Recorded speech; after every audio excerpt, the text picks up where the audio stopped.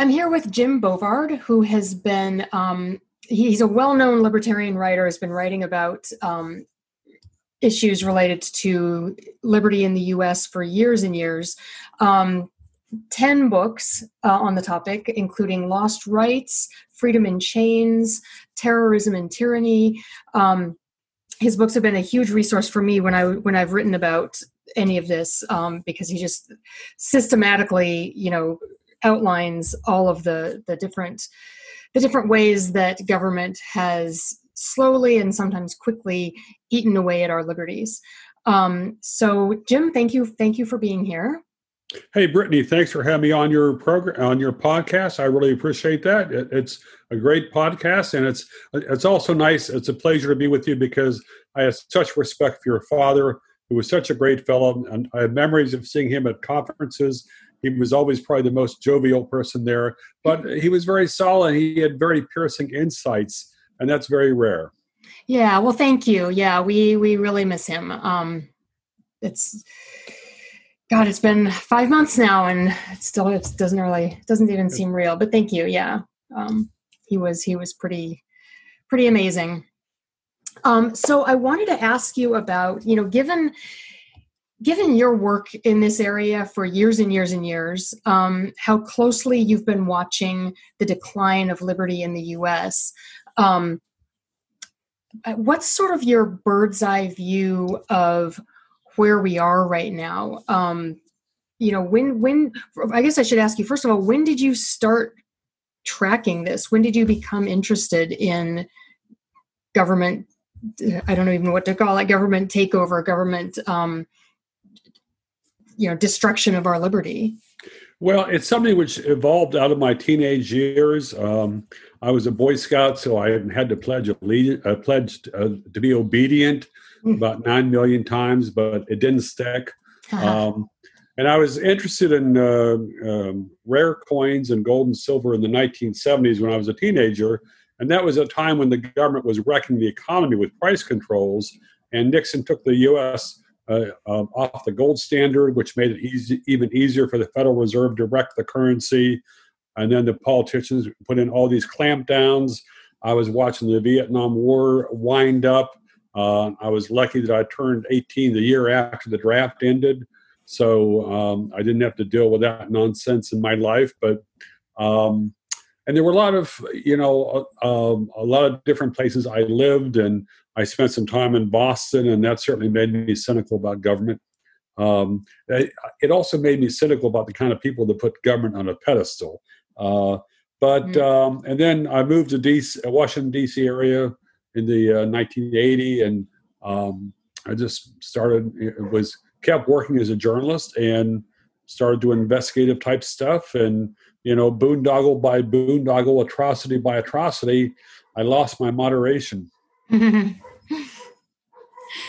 So what have you seen? I mean, for me, I was living out of the country for a good long stretch of what's been going on, but I came back soon before 9/11.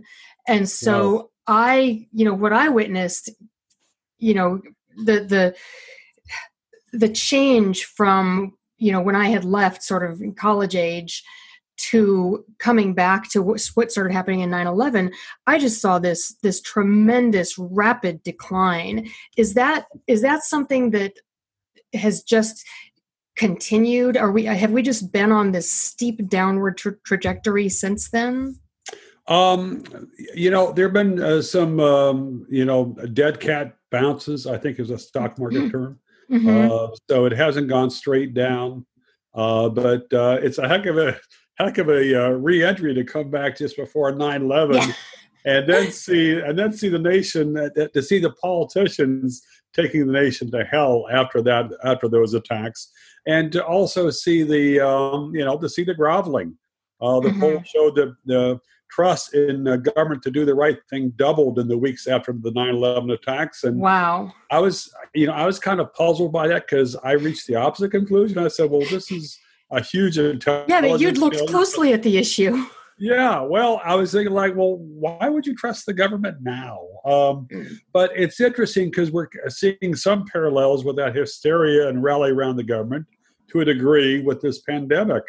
And to see the high approval ratings for the governors that have wrecked their states' economies with the overly sweeping shutdown orders, it's like, okay, so statism and masochism is driving the approval polls now, or what? Yeah, I mean, I don't know what, I mean, I'm in California. I don't know what Newsom's approval ratings are right now, but I've been encouraged by how much public outcry there's been against him and how much, people, they're out in front of his house protesting and or demanding that he be impeached and all this stuff. So I'm seeing positive signs, but at the same time, I think what you're talking about, this sort of, I don't know, instinctual trust in authority to solve big problems. And I mean, isn't that how they keep getting more power anyway, by, taking advantage of whatever great crisis there is? Sure. What other examples have you seen of that other than 9/11? Are there other examples where they've sort of, in recent history, grabbed hold of some seemingly gargantuan threat and said, oh, we're the only ones who can fix this for you? Well, yeah, there was a similar reaction to that after the 2007-2008 financial collapse. The government, they set up new agencies, they created new precedents, they spent a lot of money that they didn't have. Something that the FBI has been doing on a regular basis is fabricating terrorist plots to try to keep everybody frightened. I think that I expect we'll see more of that for gun control issues. So I'm not sure, and that would certainly be the case if a Democrat wins the presidency in November. I think you'll see a lot more entrapment type operations targeting gun owners, and I would not be surprised if there was a lot more entrapment targeting libertarians. But I mean, it's sort of like Bob Higgs did one of the best books on this crisis of Leviathan, how the government feeds off these things. But if you look at the First World War and all the horrible precedents that were set that basically paved the way to the government to take over the economy in the 1930s, and it's interesting for me to go back, interesting for me to see how the media usually portrays Woodrow Wilson. Well, he was an idealist. It was too bad he was a racist, but at least he wanted to bring democracy. But it's like, how much damage can a president do and still have a good reputation? But I think since Wilson did so much to expand government, that he still has a halo. Yeah, and it's interesting. It seems that the perception seems to be that the more you do as a politician, you're not accountable for the outcomes of your policies. You never have to pay the price, that the rest of us do. And so that's sort of not a mitigating factor, but it's like the more that you do, the more action you take, the more highly you're regarded. And so there's this push to do more, even when it's devastating, which is what we're seeing now. I just wonder if we've gotten to a point where people recognize that and are starting to see, we're on this sort of deadly path of, feeding these guys more and more power. Do you see any signs that that's happening, that people are waking up to the nature of the state? Well, I think that the great pandemic boondoggle is going to make a lot more people anarchist, libertarian, or just cynical as hell forever. However, I don't know that that's going to be enough to outweigh the number of folks who, grovel or sitting there by their phone waiting to call if they see their neighbor walking outside, or if they see someone on a hiking trail not wearing a mask, or it's just. But it's not like the pandemic changed the nature of the American people. I think it's just made a lot of people show their true character. Yeah. And it's brought out so much ugliness and hatred. I mean, there seems to be a theme by some liberals that they're hoping for a higher death rate in areas that have lightened up the shutdowns or ended the shutdowns. Yeah. And it's almost like like they're waiting for a to celebrate, and it's like Yeah. it's and It's pretty gruesome. it is, and but the people who are saying those or writing those kind of things is it doesn't hurt their reputation. It's like, well, doesn't this seem kind of Yeah. hateful? Well, but they're hating the right people. Right, right. Yeah, I mean, to me, it reminds me so much of the mentality of the Cultural Revolution in Oh China. And, yes. I've met people who lived through that, and, I'd heard so many stories and read so many stories. And you would think that, I mean, that was an atrocity. That was what happened there should never happen again. And yet it's as if we don't learn, we as a society, because obviously some of us do, but what's up with people? You're asking me? I mean, well, yeah. There was a wonderful line by the comedian Lily Tomlin. She said, "No matter how cynical you get, it's not enough to keep up." Yeah, it's not. So tell me about. So you have this piece in AIER. Where you sort of go through a lot of the costs to society and to regular human beings, not to politicians, of this reaction to COVID-19. What do you think? What's our society gonna look like? A couple months down the road, when we've got time to actually look back and see the damage that's been done. What's that gonna look like? Good question. It's going to look ugly because there's a lot more damage than what people are, than what the media and the politicians are admitting. You have a lot of, you've got a lot more suicides. You have a lot more people probably going on antidepressants. You've got a lot more people just desperately unhappy. And if it was a situation where that was absolutely necessary for a short period of time, but that wasn't how they did it. I mean, what struck me is that the politicians tended to rely on carpet bombing. That let's just shut down the whole state. I mean, you look at a state like Oregon. I mean, okay, you've got quite a few cases. Portland, Salem, and the rest of the states go, hey, folks, you're screwed. We're shutting down your schools. We're shutting down your businesses, and you've got to stay inside.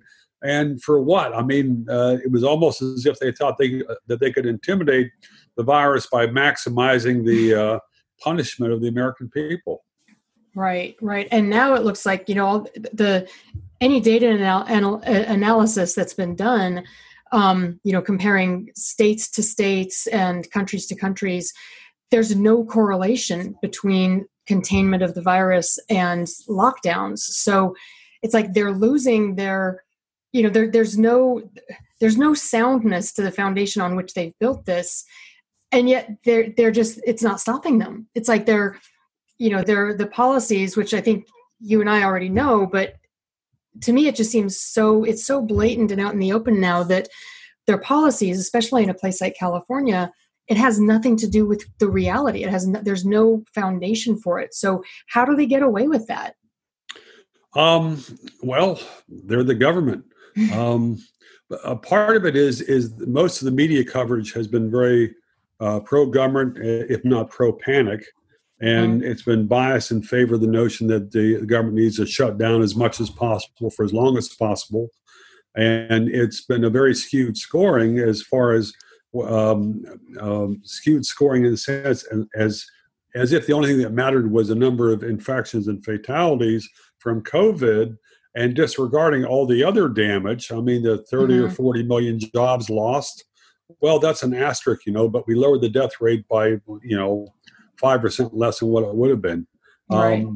So, I mean, and it's interesting to see so many government officials talking sanctimoniously about the science or the data, and it's like, well, hell, the science didn't guide us very well now, did it? Yeah.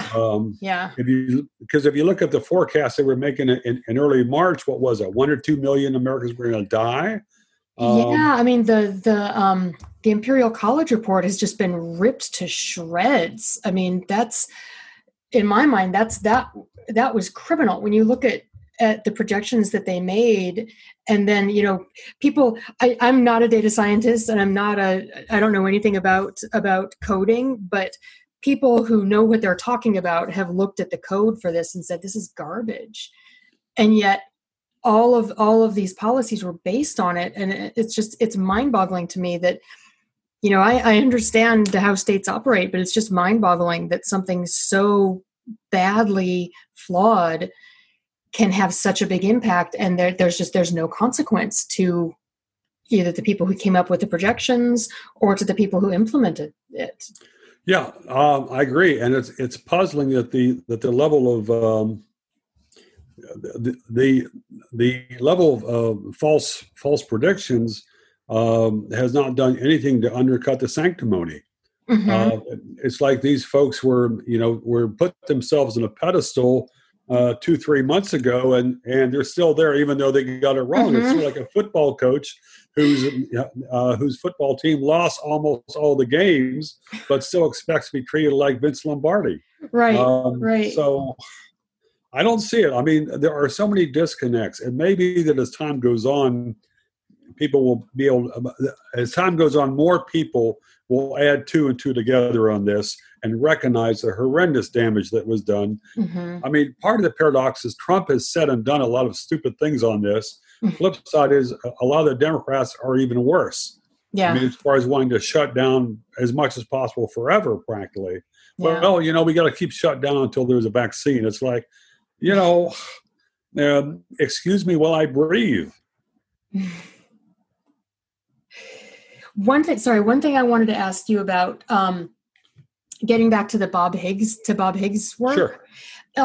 What do you see in terms of the growth of state power? Like, do you see ways in which they're putting in place more power for themselves going forward? I mean, there are some obvious examples, but are there some specific things that you've seen?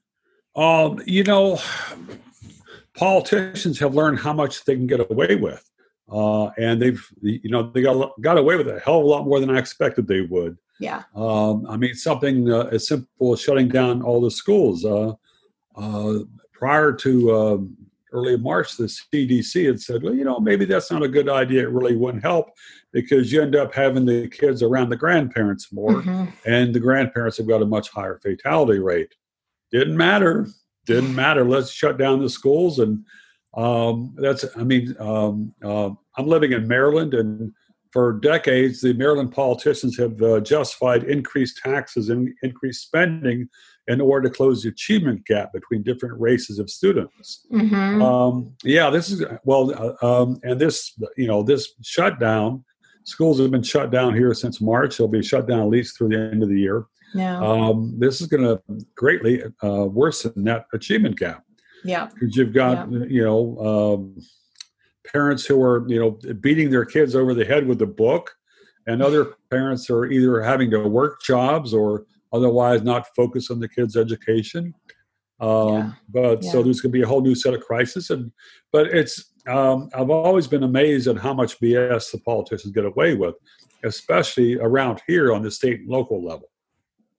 Yeah. Well, I mean, and it's just this time around, it's been, even for cynics like ourselves, I think everyone's been shocked by how much they've been able to get away with. And that now they're talking about, implementing immunity passports. So if you want to be able to travel or, go back to work or, God only knows what, you've got to, become a part of this massive surveillance state. There's so much hypocrisy on that. For instance, here in Maryland, they're hiring like 1,000 or more contact tracers to track down everybody who a person became positive, had contact with. At the same time, the government is prohibiting county governments from disclosing which nursing homes have the most COVID infections. Wow. So this is a paradox. Yeah. Well, especially given that nursing homes were like ground zero for for the deaths. I mean, yep. More than everywhere. half of the nursing homes fatalities in Maryland are from there. Other states, 60, 70%. And then you've got Governor Cuomo, but that's a different story. Well, and that leads back to your article. If anyone else had taken the kind of action he'd taken, if anyone else had put people in that position and, from all appearances caused those deaths. I mean, anybody else before a court, I think, would be convicted at least of manslaughter for what he's done. And yet, as you point out in your article, he's not gonna face those kinds of charges. He's not gonna pay for this. Why is that? Because of sovereign immunity. I mean, it doesn't matter what the government does. It's almost impossible to hold high-ranking government officials and politicians liable. What sovereign immunity has done is created a two-tiered society: those above the law and those below it. Those who the law fails to bind and those who the law fails to protect. And isn't that exactly, I mean, isn't that very much sort of at the heart of what this country was established to prevent? It wasn't the whole thing, no more kings, no more rulers, a free country where the law applies to everyone and everybody is free so long as they don't violate the rights of others. Doesn't what we have now kind of go directly against all of those values? Absolutely. And it was, there was a lot of, a number of law professors have pointed out the irony that the U.S. fought against England because the king was basically acting like he had unlimited power here, he and his delegates here. But 20, 30 years after the revolution, you've got Chief Justice John Marshall, who simply invents the doctrine of sovereign immunity. And there were some writers at the time, John Taylor, a U.S. Senator from Virginia, who called him out on that, but that's been almost completely forgotten. The whole notion of sovereign immunity is an absolute travesty because it's based on the idea that government is sovereign, but as the courts recognize about once every 50 years, the whole point of the Constitution is that the American people are sovereign. Mm-hmm. And if the American people are sovereign, then the government cannot be sovereign. So how it seems like the way that's played out is the sovereignty of the American people has just sort of gone by the wayside. Are there examples where that hasn't happened, or where sovereignty of... Damn, that's a hard it's question. It's not a joke question. Man, hey, I should have had a warning for a hard question like that. Are there examples where it hasn't played out? Yeah. Every now and then a cop is convicted of murder for killing people, but in circumstances that, any private citizen would have been convicted. But if you look at the ratio of questionable police shootings and the number of convictions, there's probably at least 10 or 20 to 1 where the police, are not held accountable. There are police shootings that are justified or maybe justified, and I'm not talking about when a cop shoots a bank robber. But no, I mean, that's a good measure of the rights that Americans have. And people have forgotten how hard the Obama administration pushed against even keeping track of the number of private citizens who were killed by police. They were strongly opposed to that. So it's like, I mean, Trump is very bad on this issue, but it's like it's a two-party scam. Yeah, and always has been. I mean, here in California, Newsom just and this has sort of been part of all the lockdowns altogether is restrictions on demonstrating, on protests. So now, he's coming out and saying, well, you can protest, but under these conditions. It's like, where's that in the Constitution? Where's that in the First Amendment? And yet they get away with it. The title of your article, will the political class be held liable for what they've done? It seems clear, and it seems like it's becoming more clear, I think, to more people, that the political class is never held accountable because it's built for itself all these protections, like sovereign immunity, that basically mean they can do whatever they want. They can shut down our entire economy if they want to, and they personally will never pay the price for it. And yet throughout history, when things get really bad, there are revolutions, there's the collapse of the Roman Empire. Where do you think this is headed? What do you think's, as this just becomes more and more ludicrous, and more damaging to people's lives and livelihoods, where do you think it's headed? I don't know, but there's been a huge increase in discontent and distrust of the American government, the federal government, and a lot of the state governments. The government's piling up debt so quickly. At some point, if they're not able to, finance that debt, then things could come crashing down pretty quickly as far as the government financial structure. Mm-hmm. I don't know. I mean, I've been disappointed that more people did not get angrier sooner. Mm-hmm. As far as the government abuse. And a large part of this is the media's fault. I mean, if you look at George W. Bush, I guess, 17 years ago, Bush lied this nation into the war in Iraq against Saddam Hussein. Mm-hmm. Horrendous consequences for American soldiers, American taxpayers, and the Iraqi people, and elsewhere in the Middle East. But nowadays the media is basically, putting a halo over George W. Bush's head because he's not Donald Trump.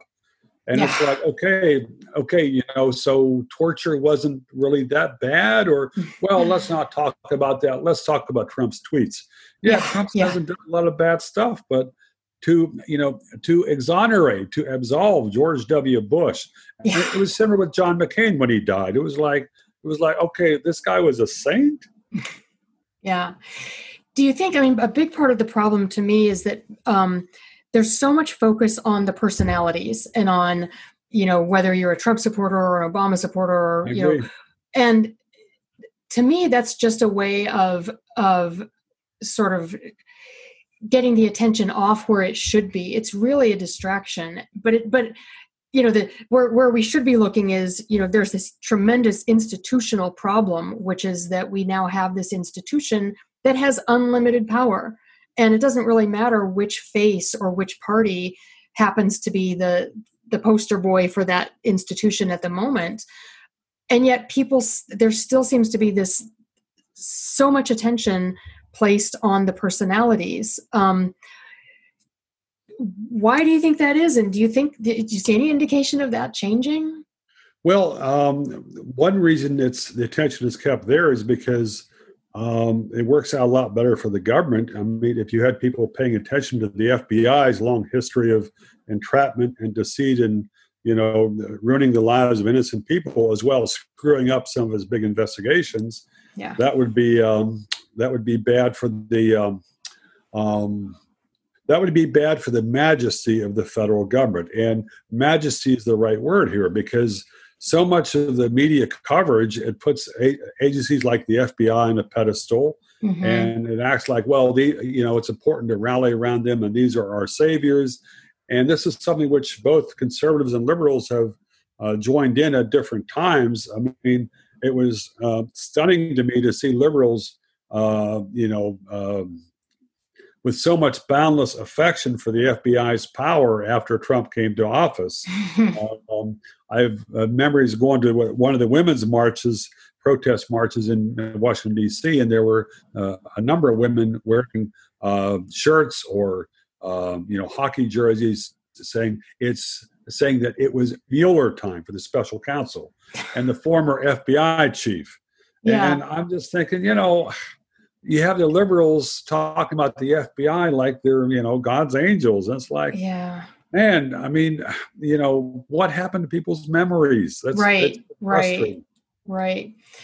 So for people who do sort of recognize the problem, or for anyone who just wants to see this reversed, who's not happy with the government having this kind of power, what are some practical things that you think might be steps in the right direction, or I hesitate to say solution, but, everyone out here is talking about, we've got to vote these guys out and a recall for Newsom. And, that's obviously not it. And people are also talking about lawsuits, but as you say, sovereign immunity protects them. So are there any tools that are left to us to deal with this?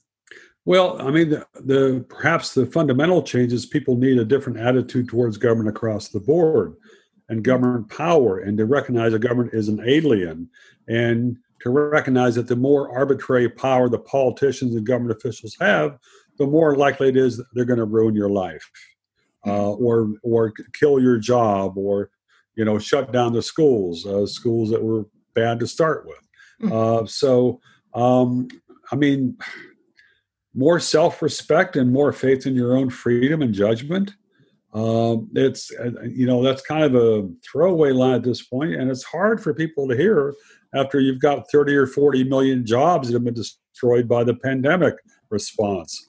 It was probably easier for people to have self-respect before they were unemployed. So I don't, I wish I had a silver bullet, or I wish I knew where I could point you to find the silver bullet, but I'm not optimistic short term. I think long term there'll be a bounce back for freedom, but things have been going downhill for a long time, and they've certainly accelerated this year. And we're facing another presidential contest where you've got two candidates. Neither one's got a reputation for honesty, and both have a love of power.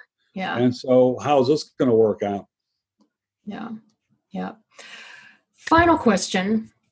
Everybody's talking about this new normal that we have to get used to, with kids sort of separated by plastic and all, not allowed to play on the playground with each other and all this stuff. What's the new normal? Not short term, that's obviously looking pretty bad.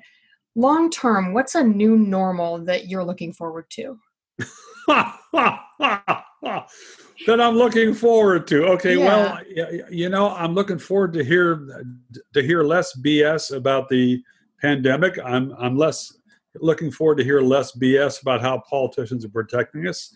I'm looking forward to have the cops with less power, if that can happen.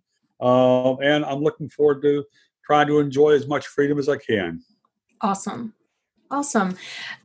Where can people find you online? I'm going to link to some of your books and to your article. Thank you. www.jimbovard, B-O-V-A-R-D. It's one of those French names. Okay. Let's see, where else could they? I write for a bunch of different places. I'm on the board of contributors of USA Today, and I write for American Conservative, Future Freedom Foundation, Mises Institute.